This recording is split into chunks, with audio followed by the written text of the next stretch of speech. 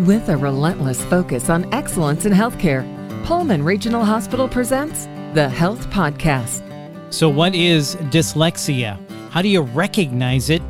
And how do you treat it? Let's find out with Jennifer Griffin, a speech-language pathologist at Pullman Regional Hospital. Jennifer, thank you so much for your time. So let's start here. What is dyslexia? Dyslexia is a language-based neurological condition, meaning that the brain of an individual with dyslexia processes information differently, and that can often result in difficulty with accurate and automatic word recognition, difficulty with spelling, and difficulty decoding or breaking words down into their parts. So do people mix words up? They invert them, or do they read them out of order? Yes, they can actually do both, and it's very different from person to person how that specific symptom presents with them. But yes, they can mix words up or mix even letters within a word up. And sometimes they can leave out letters or they add letters. This is obviously what makes learning so difficult. Correct, it is. There's this unique point as we're learning and as we're going through school that we go from learning to read to reading to learn. And that typically happens in between like second and fourth grade.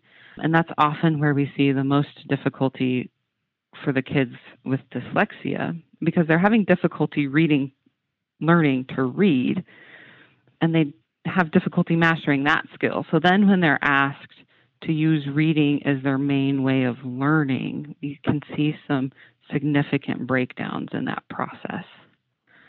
And that can lead to low self-esteem, decreased confidence. Hey, what's wrong with me? Why can't I get this? Right, exactly. Like, I'm stupid, I'm dumb. That's too bad. And it happens right in the crucial years, too, as you were saying. So how prevalent is dyslexia? That's a difficult question, but the estimate is that 15 to 20% of the whole population shows some sort of symptoms of dyslexia. What makes it so difficult to get an estimate or a more accurate number is the large range of severity within dyslexia.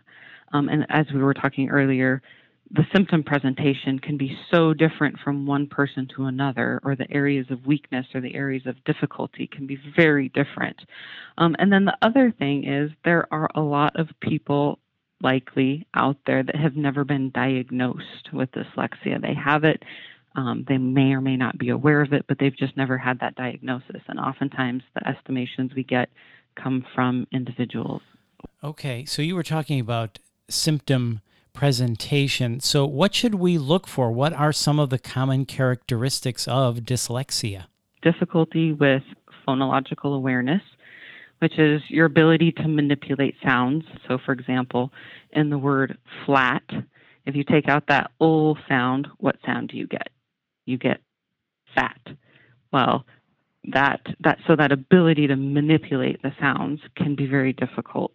There can also be difficulty with short-term memory, and that's the ability to temporarily store information about various sounds and letters while you're reading or trying to spell. Another area of difficulty is accurately and automatically retrieving information on letter-sound correspondence from your long-term memory. So if you have a weakness in one or all of those areas, ultimately that impacts your ability to fluently read or to read smoothly and accurately. Some additional characteristics: difficulty with math facts like times tables.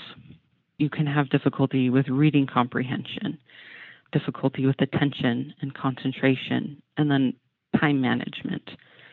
All of these things in combination, or a couple of them with difficulty in those areas, leads to that decreased confidence, that decreased self-esteem, not liking school, not liking reading. And that's not where we want our students to be. We want them to be in an optimal mindset to learn. Yeah, that's like a It's like a tsunami of characteristics, which would be very detrimental. Trouble sounding words, Exactly. trouble spelling, memory, trouble with math, Right? facts, not liking to read. Talk about a Hmm. barrier to learning, all of those things. Oh my Exactly. gosh. Right? But it's also important, like you said, there's just that laundry list of things that are difficult. But our approach is we also like to highlight the strengths of the individuals with dyslexia. So they have done enough research that they have the list of difficulties, but there's also a list of strengths. They can be very artistic people. They tend to be mechanically inclined. They're very intuitive and they can be very aware of their environment, which lends them to great people skills.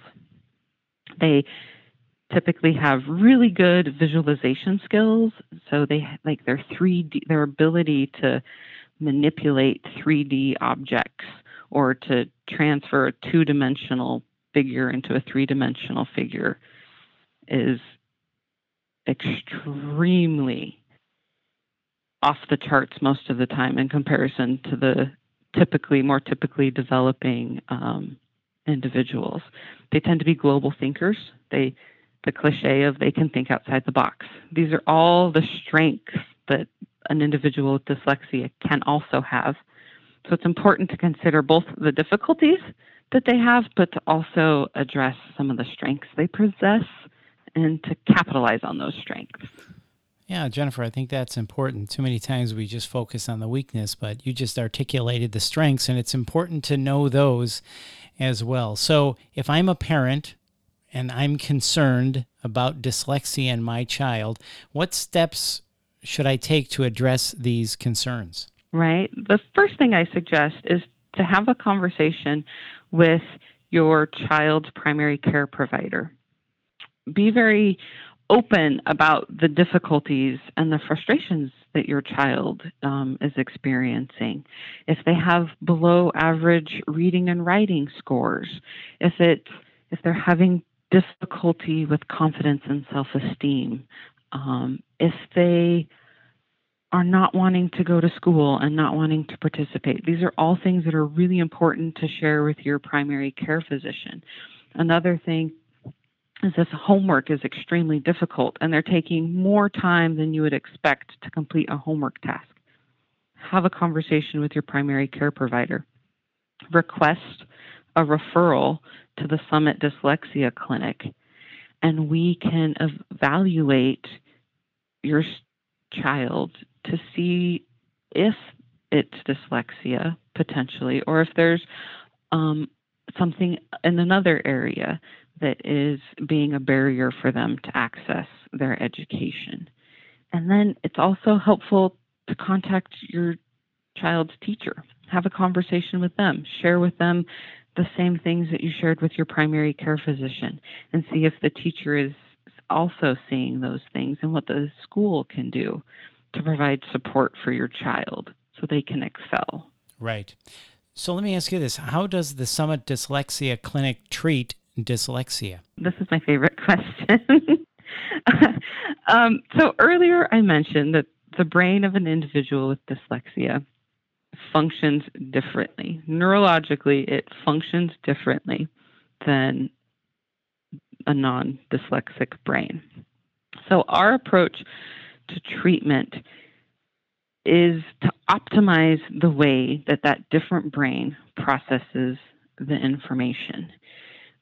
We do this by using a research-based program that is structured and progressive, meaning that there has to be mastery of one set of skills before moving on to the next. And each set of skills builds on the previous set of skills. And we continue to grow that learning and that growth. How specifically we do it is it's an integration of multiple sensory systems. So they're touching, they're seeing, they're hearing. And that allows us to integrate the auditory system, the motor system, and the visual system all at once to make it a whole body learning experience. Instead of trying to isolate the systems, we want all the systems working together. Our program is very three-dimensional and it's very visual. Again, we want to tap into the strengths, and that visual learning is one of often the strengths of someone with dyslexia. So we want to tap into that and maximize that, right? Well, that's a great thought and a great message. And you're right. You said the strengths. They're very artistic, mechanically inclined, intuitive. They have great people skills, global thinkers. So take all of those strengths and learn how to manage the dyslexia. And wow, what a powerful individual you have there. Exactly. A powerful individual, again, who has no limitations to achieving what they aim to achieve. So, Jennifer, what would you like our listeners to come away with from this podcast, trying to understand about dyslexia? What do you want them to walk away with? I want them to walk away with the knowledge that with appropriate intervention, anyone can succeed. A diagnosis of dyslexia does not have to be a barrier for someone reaching their fullest potential. There are amazing success stories of individuals with dyslexia.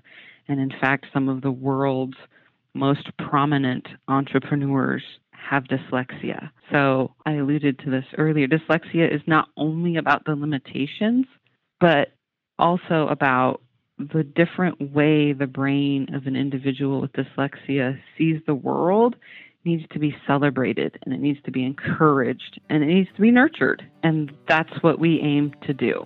Well, I know that's comforting for many parents to hear. And Jennifer, thank you so much for your time. For more information, please visit pullmanregional.org. That's pullmanregional.org. And if you found this podcast helpful, please share it on your social channels and check out our full podcast library for topics of interest to you. This is the Health Podcast from Pullman Regional. I'm Bill Klaproth. Thanks for listening.